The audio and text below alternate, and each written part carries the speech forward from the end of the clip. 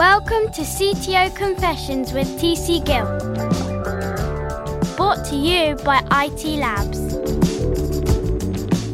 Hello, ladies and gentlemen. This episode of CTO Confessions is brought to you by the one and only IT Labs, providing technology leaders with purpose-driven development teams for high-performance innovation and productivity. What more could you want? Please think of us like tech leaders' favourite off-the-shelf service, providing quality, high-performing teams off that shelf. And your host today is me, TC Gill, IT Labs Chief Talking Officer, and I'm speaking from London, UK. And in this episode, we're talking to a tech leader with a passion about turning academic ideas to proof of concepts to business ecosystems to serve the needs of businesses out there using blockchain technologies and IoT. And our guest is Michele, so let's not delay any further. Let's get him into the space to share his enlightening stories and knowledge. Welcome, Michele. Welcome to CTO Confessions podcast. Thank you for having me. So tell the audience a little bit about yourself. Who are you and what do you do?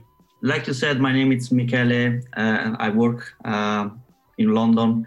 I'm based in London, but I moved here almost 13 years ago. I work with the IOTA Foundation, which is a non-for-profit organization building a distributed ledger technology. It's an evolution of blockchain, you might be familiar with. Yes. And before that, my journey was all over Internet of Things. I started my PhD working on wireless sensor network, what is now Internet of Things. But back then, we didn't have the internet connectivity. We have just wireless connectivity with other devices and the ability of sensing the environment. I did a PhD on that back in 2003. I started my PhD and from University of Rome, La Sapienza.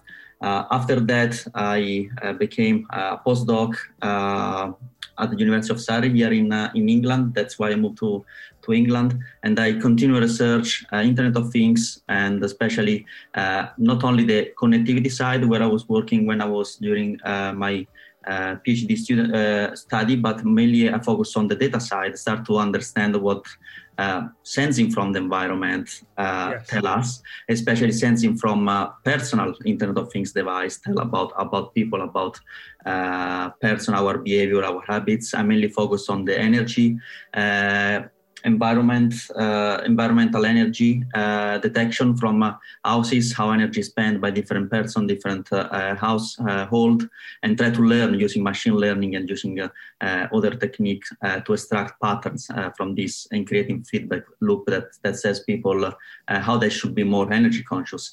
From there, I start to realize that most of this data, Internet of Things data, especially if they're connected to devices that are wearable, devices that we carry around, or that tell us pattern like energy consumption in house, are very personal, very sensitive. They need to be protected, especially in terms of privacy, data protection. So I start to look more into this field of research and field of work. And then I moved to work for an organization here in London, which is called Digital Catapult, which helps small and medium enterprise to grow their business on behalf of the government, UK government. And the idea was actually to lead them into better manage and extract value from data. And when it's about data, to protect privacy of this data. So I act as a lead technologies for personal data and trust.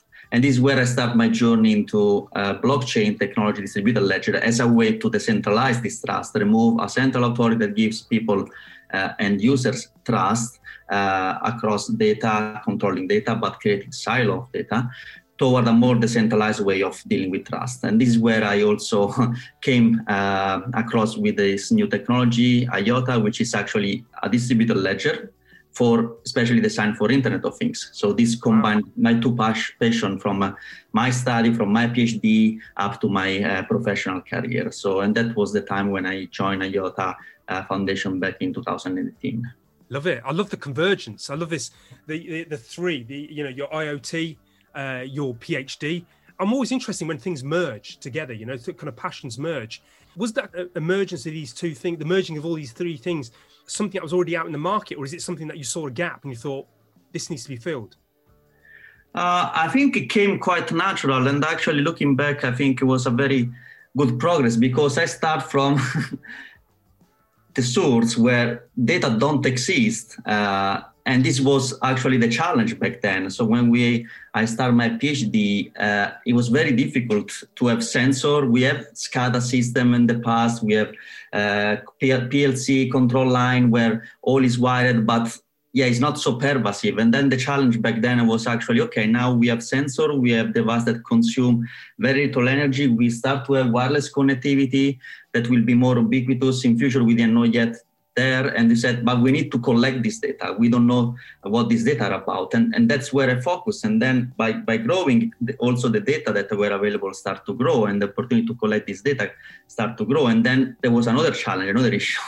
Now we need to give a meaning of this data. And that's also where I moved probably at the same time or a bit ahead of the market, because I was still in academia doing this. I start to see, okay, there will be an explosion of big data. Now the data will be collected, but let's start to see what are the tools that allow us to gather knowledge, extract knowledge from the data. And that worked pretty well in line with what the market was about to offer. And that's probably when I joined this organization, Digital Catapult in London. I was already ahead of time, because I start already from academic experience to start to look into the issue that now all the aggregation of this data can lead.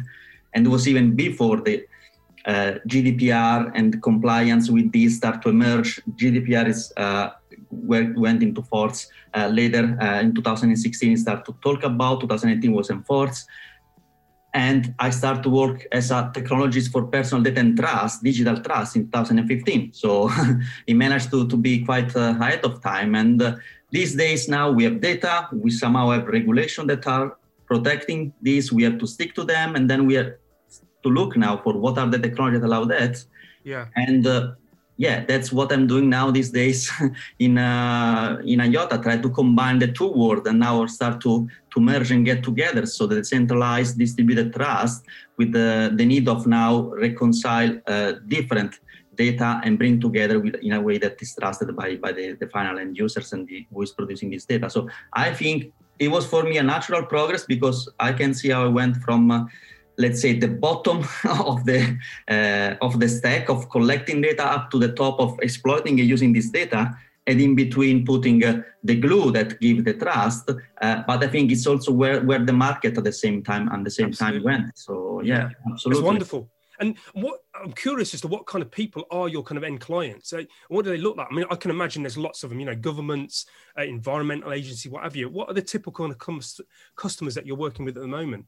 Yeah, we are organized, let's say, in a sector, although we think like everybody else that ledgers and distributed ledger and blockchain are the solution to many problems, almost all problems in the world.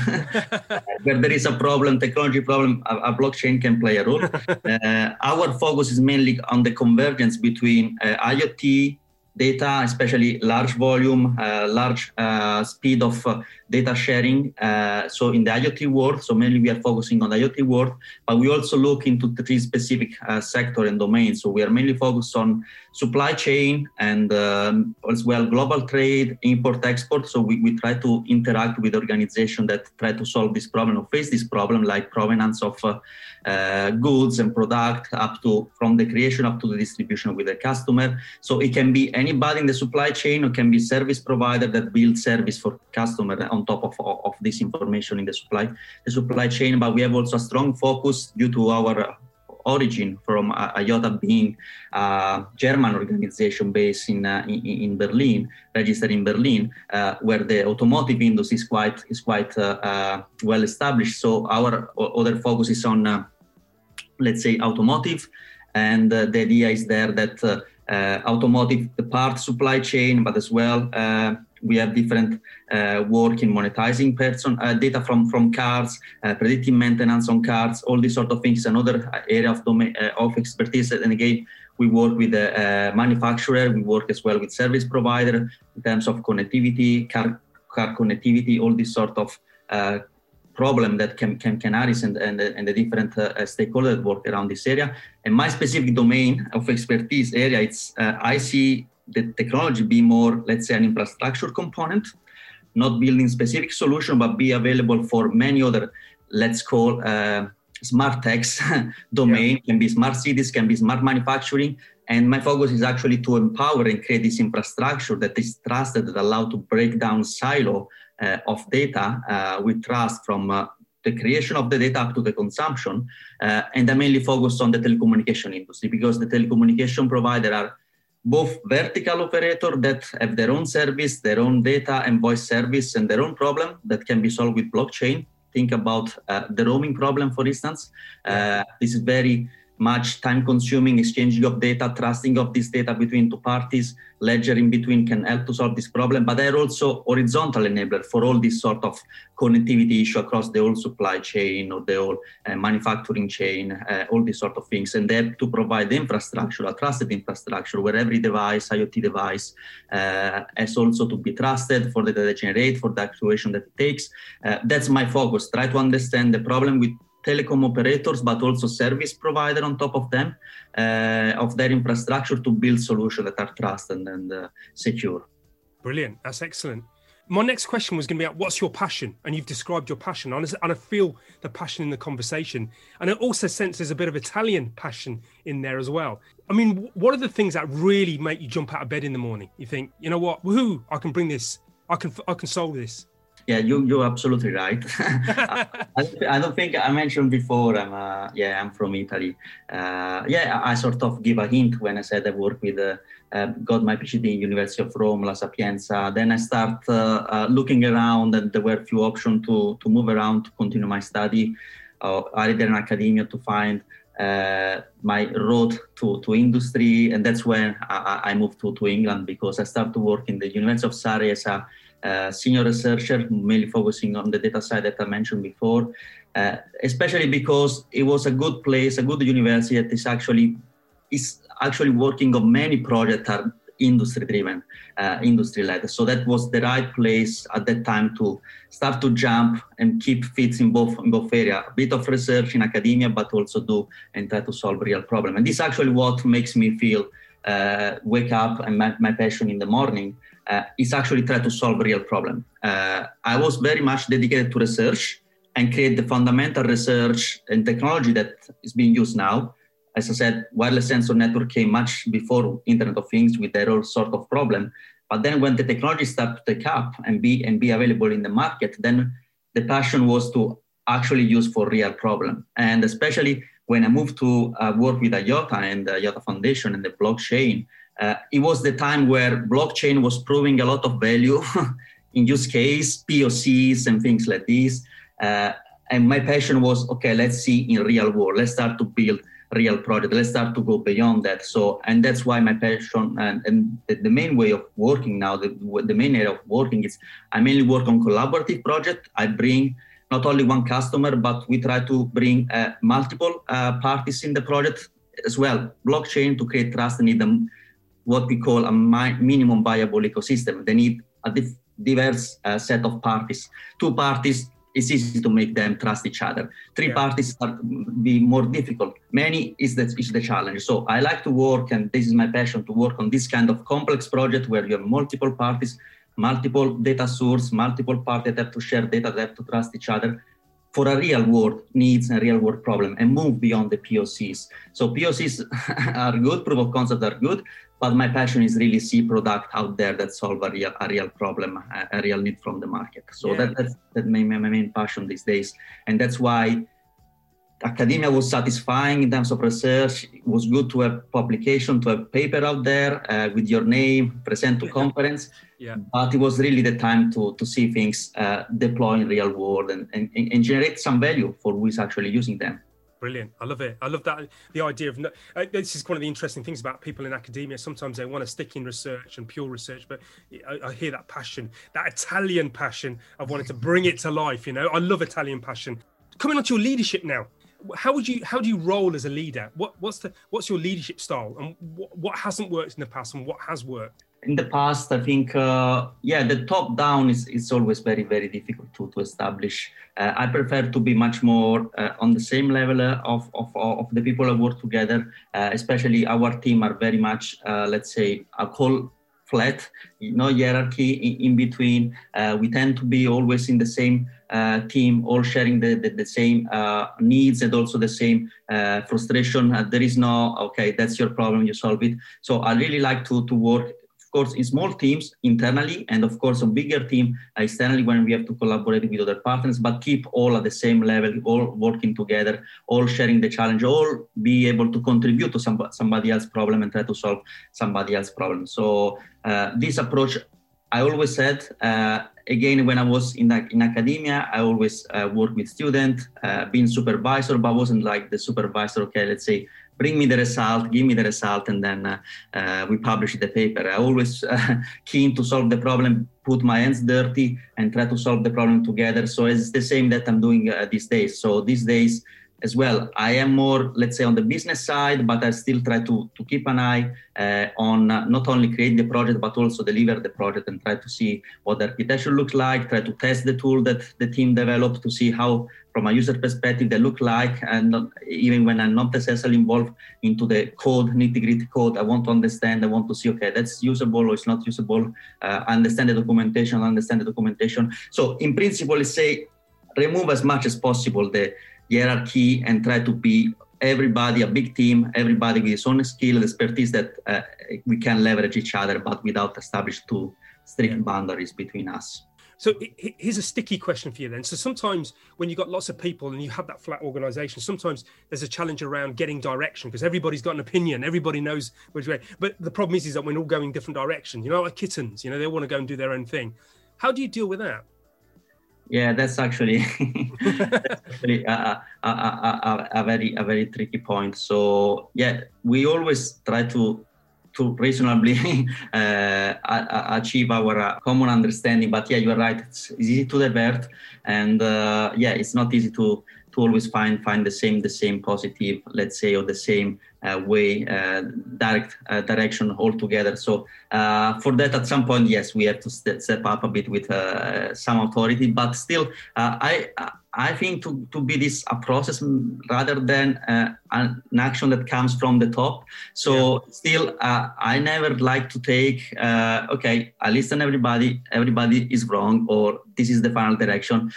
I always try to go and embark in this process of let's try to realign all the different opinions and see where are actually the problems. So sometimes it's time consuming, but I think on the long term, if a team can work together, can understand each other, then the result definitely comes together in a way that is actually useful for everybody, rather than try to patch it up and make the other part of the team happy. Especially when I think outside of my team and go and work with the partners that I said we usually do projects together. It's mainly, again, it's not working as a consultancy. We don't get the project requirement. We develop the project. We mainly work through this process, and in that way, if there is common understanding, you work on getting all on the same page, even if it's time consuming, it takes more time, but it will be much more easy to say, okay, we listen everybody, this is the direction.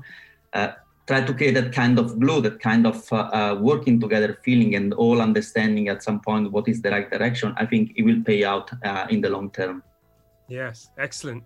And now kind of segueing into from your leadership to creating what we refer to here as high-performing teams or powerhouses of creativity and customer-centric productivity. How do you kind of go about doing that then? So you've got your leadership, you've got quite a flat structure. Are there any other tricks that you can share with other tech leaders out there of how you create that high-performing team? I don't like to work by the hours. I prefer to work by the task. And that's my way. And this also saw me that in COVID, remote working, I think is the best way of working. So get a team that is passionate about, first of all. So not just get a team that or people that are task driven, let's say, okay, I need to work this number of hours. I need to do this. First of all, they need to understand the technology, have passion for this technology. And secondly, to see the results more than to stack the amount of hours that they are requested. Yes, I totally agree. That's an area that I'm particularly passionate as well about, which is it's outcomes. I don't really care how many hours you did. You could do 60 hours, you could do 10 hours, as long as we get the outcomes, and it's the quality of those outcomes. And on that front, then, do you struggle with some maybe other areas of the kind of business, maybe the CEO or other partners within the organisation, where they have an idea of people should be doing the hours, and you're saying, well, actually, I'm just interested in the outcomes. Is there a contention around that sometimes? I might say that in this environment, I'm quite lucky. In previous, I don't want to say about previous job, but it was also before COVID didn't kick in. But I think in that, it was more the presence rather than the result that was appreciated, and in some case also not in the right way, because sometimes was a useless presence. So I would say, but not touching that before, I would say that I am lucky because it's pretty much a shared, let's say, vision in this company now. So we grow from a decentralized team from the beginning. So we grow already with that kind of mentality that it's the result, it's the passion that drive us rather than the commitment to some. I love that. Yeah. Magic words to my ears, Michele. I love that. I think in this job, we are quite lucky because, to be honest, the way we have to establish ourselves was a young organization. We start from a technology that was on paper, then somebody developed the technology. We raised some money. At the very beginning, was not a very structured organization. So we went through a process that we have to be agile from day zero, and we have to organize ourselves. We have to find people, where are the talents, not where are our offices. We didn't have any office. So from that time, we already had the need to create a mentality of trust, not only trust we develop with our technology, but trust on the way we build our technology and we work with people. So the team was always very agile, very much driven by the commitment, not the commitment to the hour, to the working hours, but commitment to the results. All of the people were passionate about the technology, were passionate about delivering and working driven by task and see the technology being used, the technology mature, the technology be one of the top technology in the world in their field was what made much easier to lead people or to work with people without being there and try to chase them and try to get them do the number of hours they're required, do the work that they're required to do, but mainly ask them to deliver their task and see what is the result. So that was very well established from the beginning. I was very, very, very lucky to join a company with that kind of mentality at that point in time where things were changing a bit already before we were forced by the pandemic and the COVID to try to see we have to build a team, not where we have the team or the office, but where there is people that can guarantee the passion for the project itself. Love it. It sounds like a fantastic company. I guess this is kind of a lesson or a reflection for other tech leaders out there about, if you create the culture right, people just love coming to work. I've been fortunate as well working for, in fact, the company I work for right now, IT Labs. It's a company that, we get up and we look forward to kind of meeting colleagues and delivering great work together. There's no kind of heaviness. So yeah, an inspiration for other tech leaders out there. Yeah, it's the same for us. And I experienced that as well. So it's not always up. There might be also some downs. There might be time in which you feel like, okay, wait a minute, I don't feel much committed to do this because I don't see the results. I don't see where we are going. It can happen. It happened to me as well. Yeah. But having not the pressure from higher role in my company or somebody chasing me and forcing you, but keeping you free, within certain boundaries, of course. I mean, you cannot disappear, but feel a bit less involved because time, maybe personal issue, doesn't make you different or doesn't make you somebody to look after and to keep an eye on. So this kind of feeling of being freedom, but also be empowered then when you feel the passion to go back and then work 10 hours, 12 hours, 15 hours a day, and not need to compensate the one that you work 6 hours, you were less productive. So I think that's something that was, it's great. And I think that should be the way. So, and luckily in our job where we have a lot of tasks and results that can be touch and more than doing a repetitive job. So we have this kind of freedom and this kind of luck as well. So that should be the way forward. Yeah, brilliant. I love the power of empowerment, because it is a power, to empower people and unleash them, Engineering challenges. What engineering challenges are you facing in your business or your market? It's an emerging technology, definitely. And there is not much expertise out there. So, and most of the challenging are related to understanding the technology. And first of all, when we are looking now for engineer in the team, it's not easy to find somebody that's already experienced. So you see somewhere people that request 20 years experience for a technology is only 10 years old, for instance. we would love to do that, but we can't do that, of course, and we can't expect much. So we have to, of course, look better from an holistic point of view from a candidate. So try to go down to what actually we need from a candidate. We can't request experience in our technology specific. It's evolving as well. So we will hardly find somebody that is already expert in the technology. We need to look to the basic. We need to look to the programming skills that he has, to the programming language that he knows, or also its ability to be open to learn. Because most of the software engineer, most of the developer, they build their own career. They're top class developer with their code skill in some language, and some of them maybe they don't want even shift to another language or to learn something else. So that kind of flexibility is something that is a challenge, but we look for and we can find. And when we find that, we are sure we find the right candidate. So we expect that somebody will learn, will grow in the role, will grow together with us and the technology, because technology is also growing. We don't expect perfect candidate, so we need to somehow wait for some settleback time of things like this, but the ability to be flexible and grow and continue to learn all time is a challenge to find, but when we find the right candidate, then it's the way forward, especially for this emerging technology like the one we are working on. I love that bit where you said about, like, for example, industry's only been around for 5 years and they want 20 years of experience. I just find that absolutely comical. In fact, so few of them on LinkedIn, actually quite often. And this is also why we tend to do this. I work with a team, we understand that we write the job description together. So we can't ask to somebody that is not fully immersed in the technology, write a job description. So we have to do ourselves, and we have to look forward. We have to see, today we are developing in Rust. We start developing in JavaScript. So maybe tomorrow we use another language. So we need to keep that freedom. We need to know, we need to, to be forward looking as well. Here's a fun question for you, or rather not a fun question for you. What keeps you up at night? What's the thing that stresses you out as a tech leader? Well, like I said before, we want to really move, and that's my passion, and that's what I'm doing in my role. As I said, the company itself, Foundation, is building the ledger. Our main target is to be the best ledger, at least for this kind of scenario, high volume, high velocity for data and IoT data, scalability.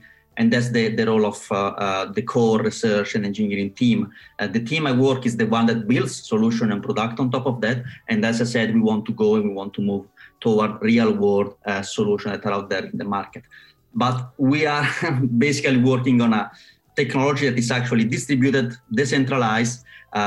Governance of this technology is much more difficult and complex of having a centralized system that is run in some server under control of an entity of an organization. So also the risk and the liability that comes with the solution that you build on top of this technology is very high, especially because some of the technology manage data, very much data that are confidential, important data, all manage also payment. So what keeps us and me awake at night is to deliver the best solution, and to deliver a solution that is also well thought overall.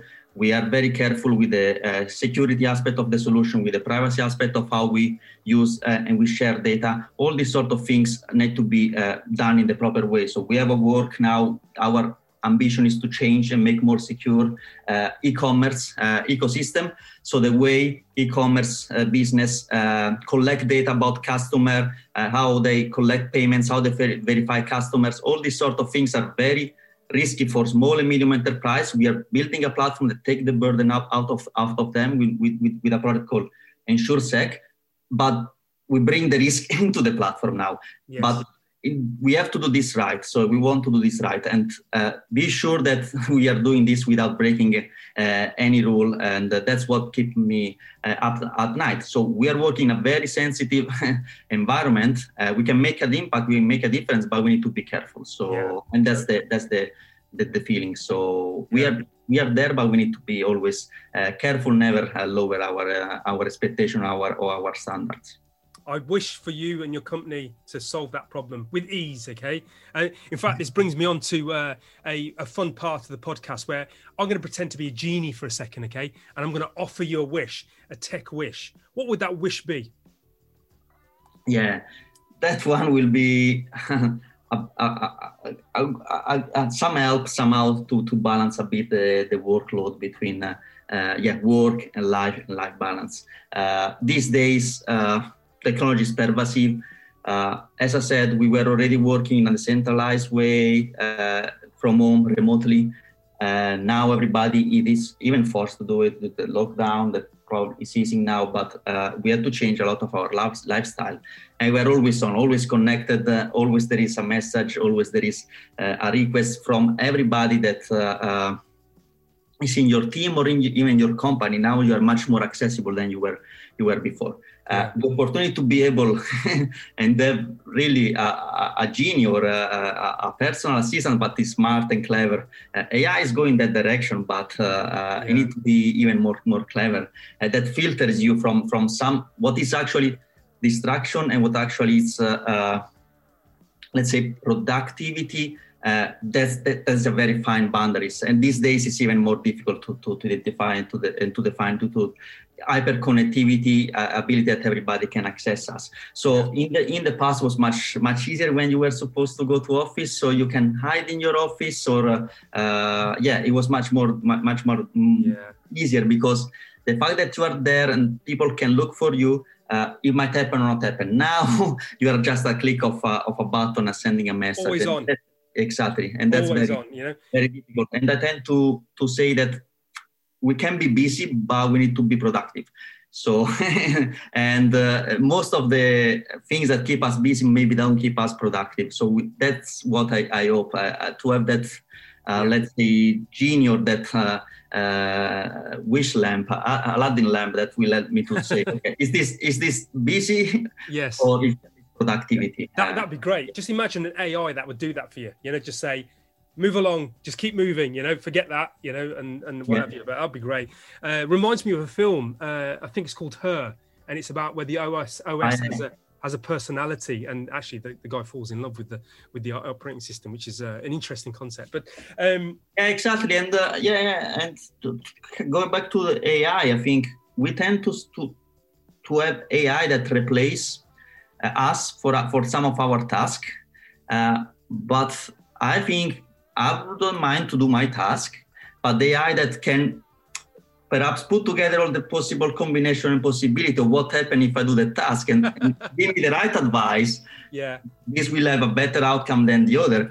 Maybe that's where I will use the AI. I don't want him to do my job, but to be a best advisor for my task. It's augmenting your work, Like that, augmenting rather than complementing. The other will complement. We'll do something that I don't want to do it, but maybe some of these things are not even for the AI to do it. So, but augmenting, yes, exactly. Working as a team and tell me what is good to do and what is not. I think that will bring value. I didn't see.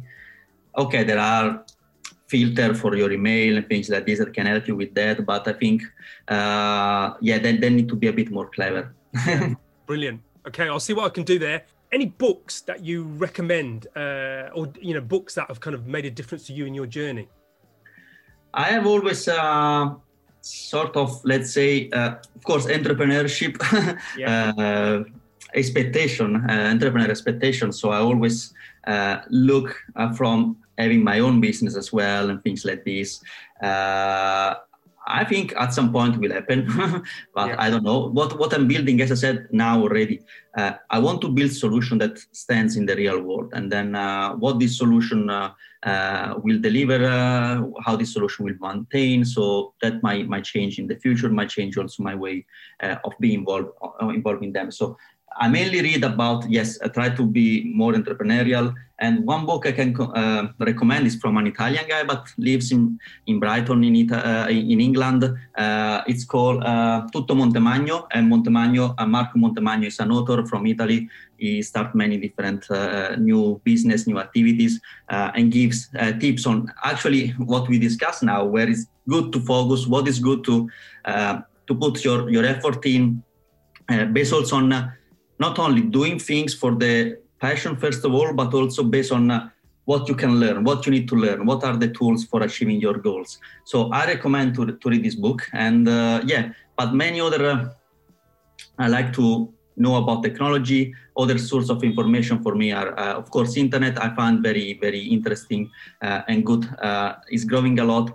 Medium, reading blog posts on Medium, especially recommended good ones on technology from a very well followed author.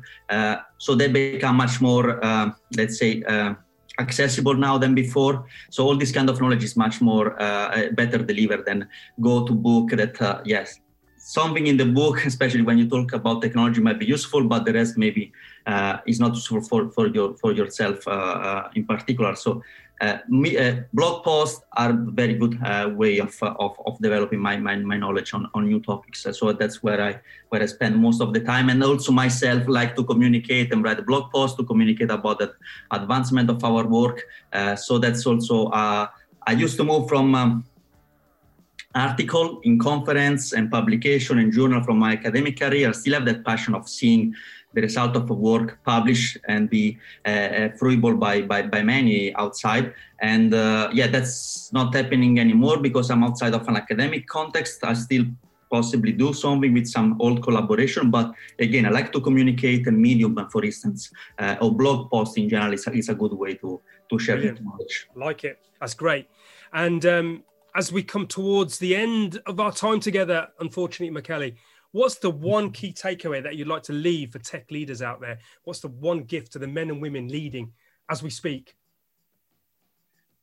Never stop to innovate, but also challenge yourself. I challenge myself a lot because, again, it was a natural progress, but every time I had to learn something, and I really want to go deep and become the thought leader for that technology. So I start from whatever was before IoT, now they call Internet of Things, and then it came, and then I focus on that. So now I'm working on distributed ledger, and I had my progress as well inside that. I started to be, let's say, the technical analyst understanding the technology, but also never stop to focus on how the technology can bring value, not only from a technical point of view, but from a business point of view. And now I'm actually doing this in solving this problem and building solution for real problem. And that's why I didn't like to, like we discussed before, like to classify myself too much into a box and be comfortable in that box. So the comfort zone in the technology domain, I don't think exists anymore. Or if you look for your comfort zone in the technology domain, technology sector, you might get bored very soon, and you might not enjoy your work as you should to make it nice, because work anyway will accompany us for the most of our life. So the best way is never stop to innovate and challenge yourself to learn new things and to get passionate about new technology. Brilliant. Thank you for your time, Michele. I've really enjoyed our conversation. There's lots of inspiration in there as well, and thank you for your time. Well, thanks to you, and hopefully, I hope this will be interesting also for our listener. And it was very pleasant for me as well. I really enjoyed that. Thank you. Well, another tech leader with a colourful journey and a convergence to their passions and skills. I love that about Michele's academic work, passion and skills converging to create the work he is doing now, an agile, continuous learning journey. And for Michele, it's about turning his passions into real business tools and solutions, not just proof of concepts and academic papers and ideas. It's got to be real in the real world. So what were your key takeaways? These were mine. Number one, from a leadership perspective, Mikhail's mention of the flatness of organisations, the benefits it brings, was wonderful to hear. Bringing more dialogue, interactions and collaborations among equals, leveraging each other's strengths. And of course, there is still the need for leadership to align, inspire and to remind us about the work at hand and where we are heading. A kind of gentle authority, making sure that we are flowing in the right direction. My second key takeaway is about the minimal viable ecosystems, allowing businesses to start their journey into using IOTA's innovations. The thin wedge of the ramp to get businesses on board and demonstrate the potential of their solutions. I love that term, minimal viable ecosystems. My third and final key takeaway is around Mikhail's wish to get those work-life balances. That really resonated with me. Work is important and it is an enabler to many of our life's needs, but it's not our life. Be mindful of the always on, always connected environments that we live in. Make sure that they don't create those rabbit holes that causes us to miss out on the other important things in life. This is a great reminder for me as I fall asleep often into old habits and get lost in the infinite game of business tasks. So thank you, Mikhail. Thank you for your time and well done to IOTA Foundation for the work you are doing on your distributed ledger and cryptocurrency for the Internet of Things. Mikhail, may your passions keep converging and cross-pollinate into your teams, colleagues and organisations you work in. Much gratitude for your time, sir. Thank you. And finally, remember to subscribe to CTO Confessions podcast and IT Labs newsletter, where you get regular tech articles and invites to the IT Labs webinar series. URLs for this can be found at the bottom of this page. We are consistently creating material to create, nurture and support a community of tech leaders. And of course, if you want to know more about IT Labs services, including our Teams as a Service service, please don't hesitate to get in touch. As mentioned in the intro, please think of us like tech leaders' favourite off-the-shelf service, providing agility, high-performing teams off that shelf with a wide breadth of skill and knowledge. Well, that's all, folks. Look after each other and keep safe. Wishing you all a good day or evening wherever you are in the world from all of us here at IT Labs. Live long, live well and prosper until we meet again on the next CTO Confessions podcast.